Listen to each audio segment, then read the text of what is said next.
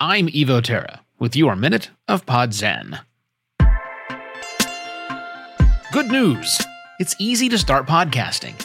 Real news, it takes practice and study to become a true professional. Anyone can do it, but few will make the commitment to master the craft. You can buck the trend. Because thanks to the internet, it's easy to acquire what should I do knowledge to get started in podcasting, and even keep going. Many multi-year podcasters are able to crank out episodes only knowing the what, not the why. But to be a true professional podcaster, it's not enough to simply know proper microphone technique or how to export a -16 LUFS file. Professional podcasters know not just the proper way to do these things, and a slew of other as important things, but why those are the proper things to do.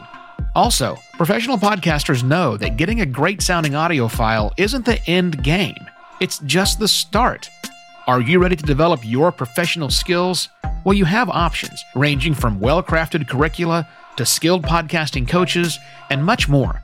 Just be sure you're able to discern garbage from gold. You'll find more thoughts on this topic and other questions every working podcaster should be asking themselves at podcastpontifications.com. I'm Evo Terra. This has been your Minute of Pod Zen.